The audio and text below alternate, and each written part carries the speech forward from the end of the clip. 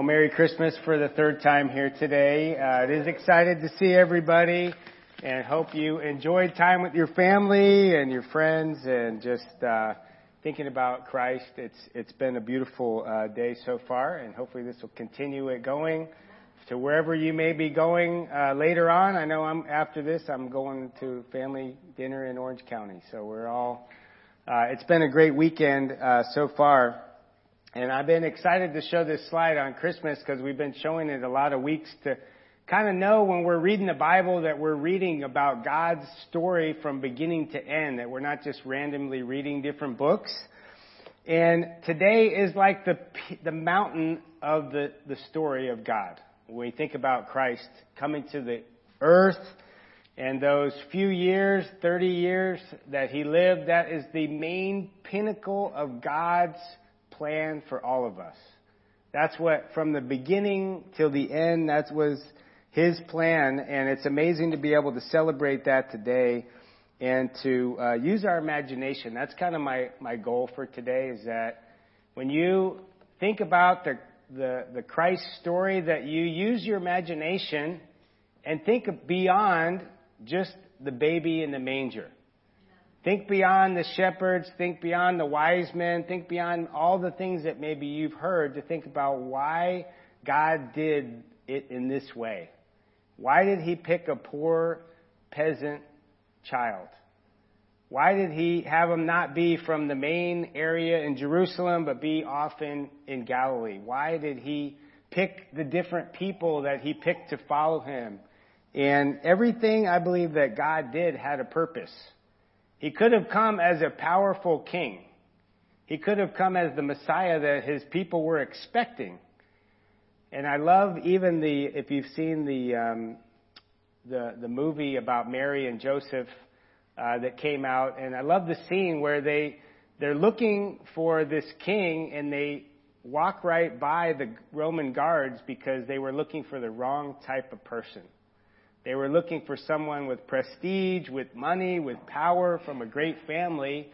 And Jesus, at that point, just kind of flew under the radar. And that didn't last too long. He eventually came onto the radar. But I love that idea. And I know, for me, for so many years, I just didn't think a whole lot about the Christmas story or why all these things happened.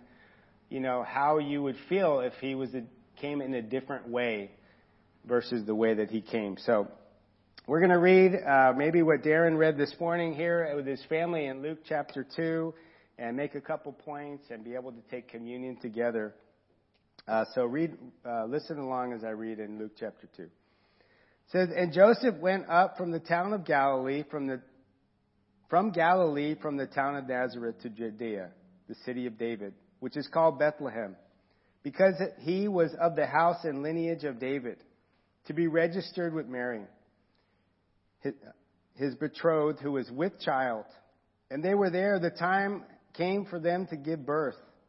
And she gave birth to her firstborn son and wrapped him in swaddling clothes and laid him in a manger, because there was no place for them at the inn." And Mary got to experience maybe what some of you with little kids experienced this year. Christmas was tiring, right? She walked all the way 60 miles. They were looking around. They were exhausted. Some of you have little kids. You've been up getting everything ready for all kinds all day, getting prepared, having visitors in town. And, so they got there and I'm sure it was a long day. And this next scene is pretty amazing. But last night we got to experience a little bit of this where we experienced this tradition called La Posada, and where in the Catholic Church, where they have 9 days where they meet and they walk each day to a different house, a different member of the church there, and they have this singing. They sing the whole way there, and they have this like call and response singing, and then they have a little fellowship there.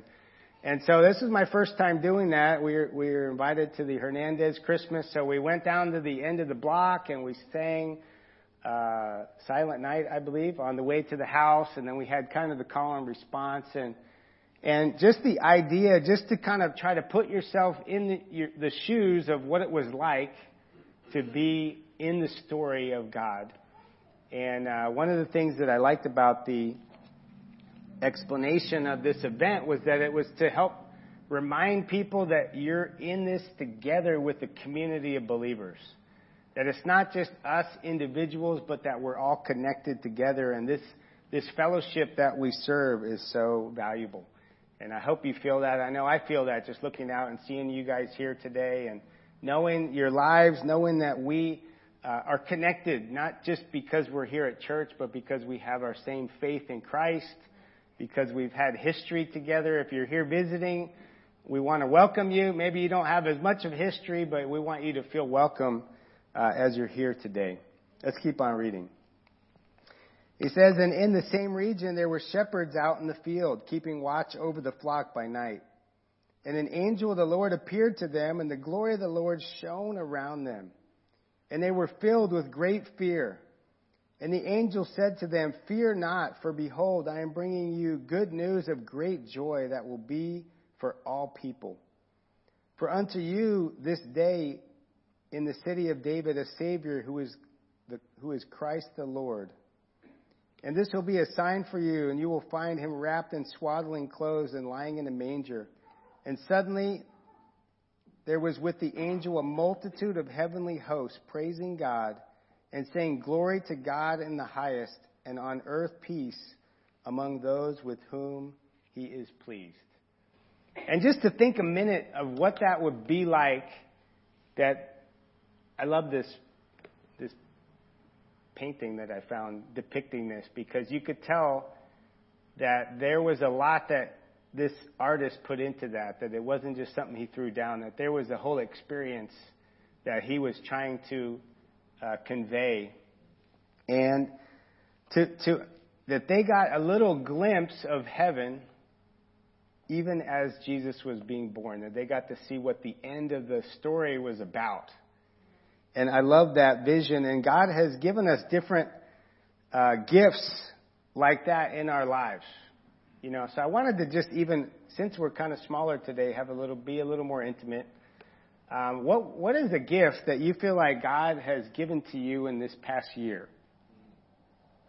You know, maybe it wasn't this vision of angels, but God has been giving us gifts all year long. Okay. Not just one, but 2 grandsons. That's an amazing gift. Okay, Beth? Strength. That's a gift. We made it through another year. That's a gift. Peggy? Health. A year ago, Chris had a heart attack on Christmas, so that's the fact that he's here. Wow. Amen. Good. Praise God for that. Barry? Patience. I think that's going to be my word for the new year. I don't know if I want to pick that word, but so far that's the leading contender, patience. It's like praying for humility, you know. You're going to get it. You're going to probably get it. I'll say wisdom. Like wisdom in my marriage. There's a lot of people here that has helped Alicia and I to really grow. All right. Awesome. Wisdom. That's a gift. We have so many resources and friends and people that can help us out, and it's just amazing that we get that. Jen?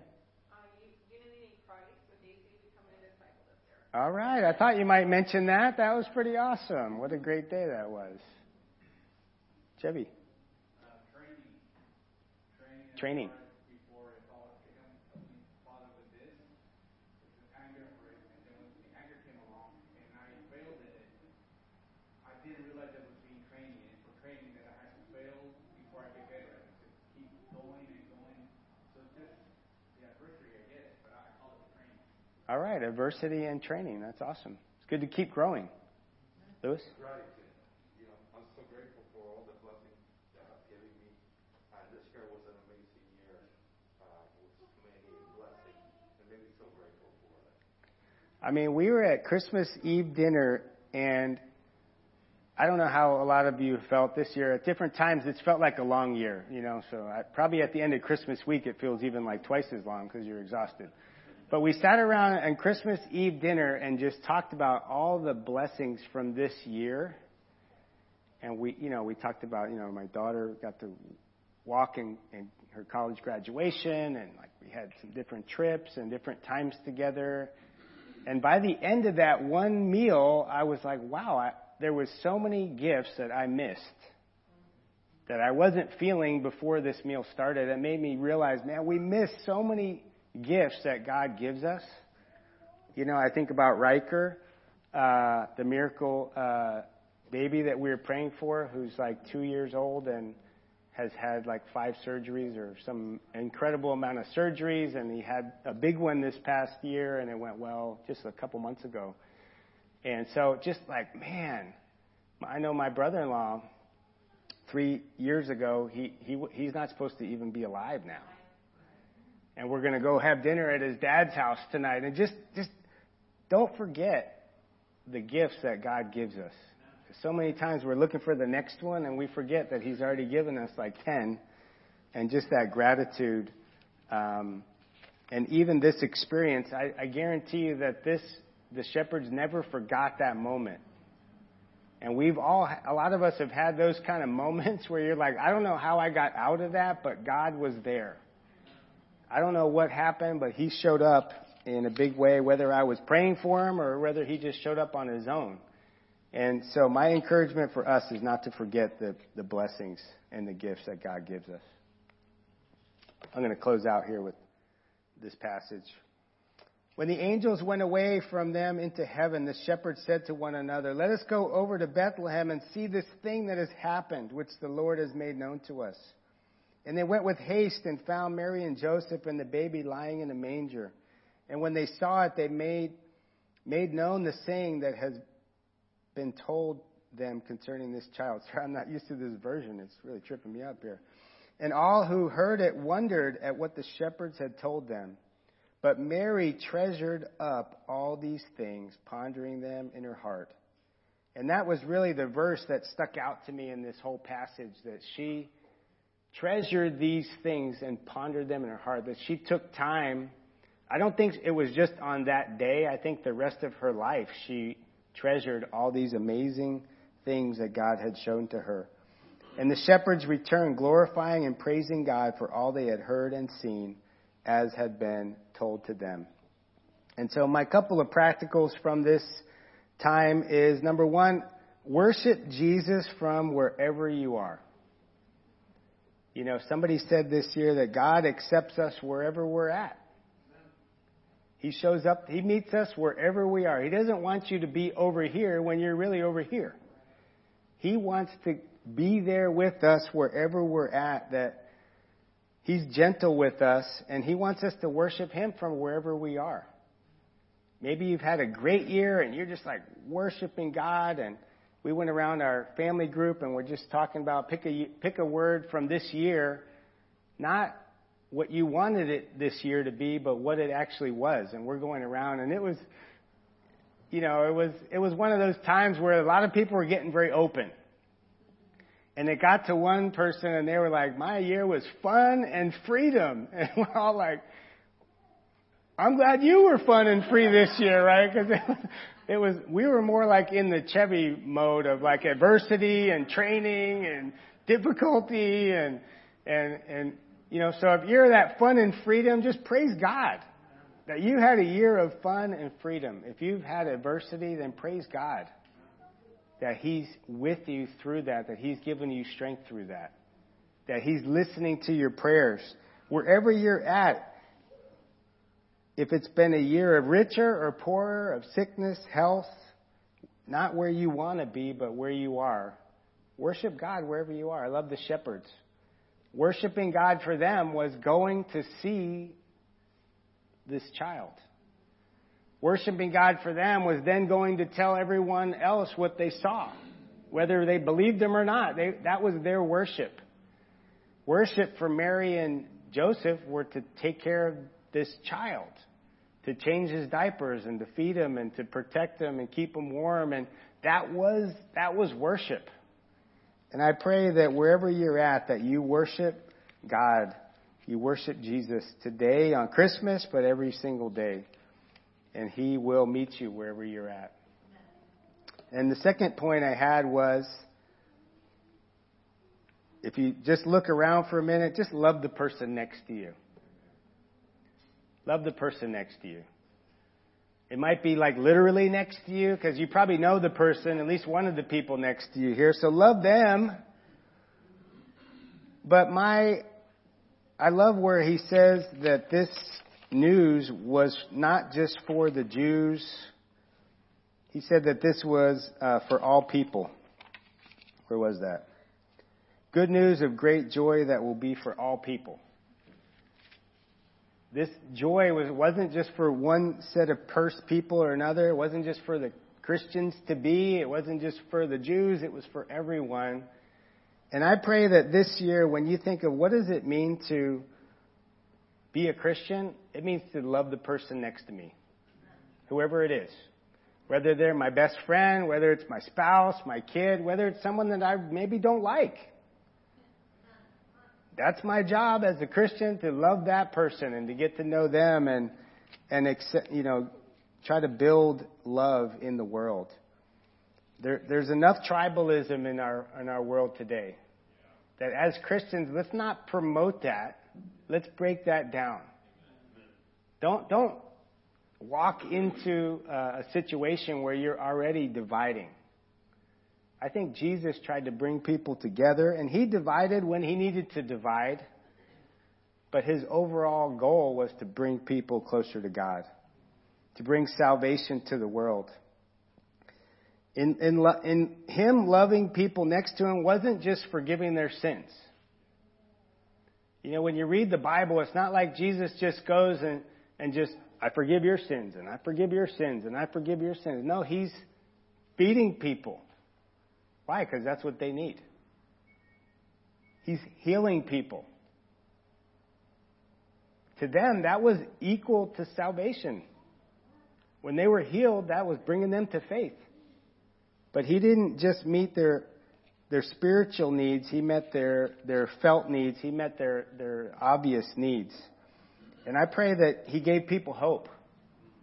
He gave people inspiration. And I pray that as you go about the business of loving people, that you bring people hope. That you bring people food. That you pray and help people to be healed. That you give them love and you give them hope. Jesus showed us what it means to be humble. I know we all need that. I alluded it to in the beginning. Why was he born in the manger? Because he wanted to be the most humble person in the world. He had the most humble birth. No one can say they had it harder than Jesus, really. He was homeless. He didn't have any inheritance. He didn't have anything to pass along. He just had what he had on his back. He was a man of prayer and one who served. And I pray that we can be a church that we're humble, that we don't have it all figured out. Sometimes it's nice when you have it all figured out, but I don't feel like I have it all figured out. I feel like we need God more than ever. We need to pray more than ever. That he'll direct our steps. That we need to continue to serve, not just ourselves, but whoever's in front of us. And I love that picture. I pray that this year that we can worship from wherever we are and we can love the person next to us, whether they're in here or whether they're out there at work or wherever we may be. And on that note, we're going to read Philippians 2 that kind of talks about what it meant for Jesus to come down and become a child, become a human.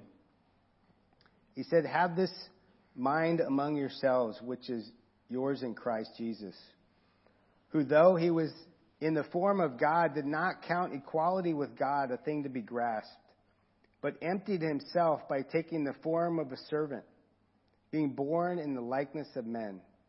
And being found in human form, he humbled himself by becoming obedient to the point of death, even death on the cross.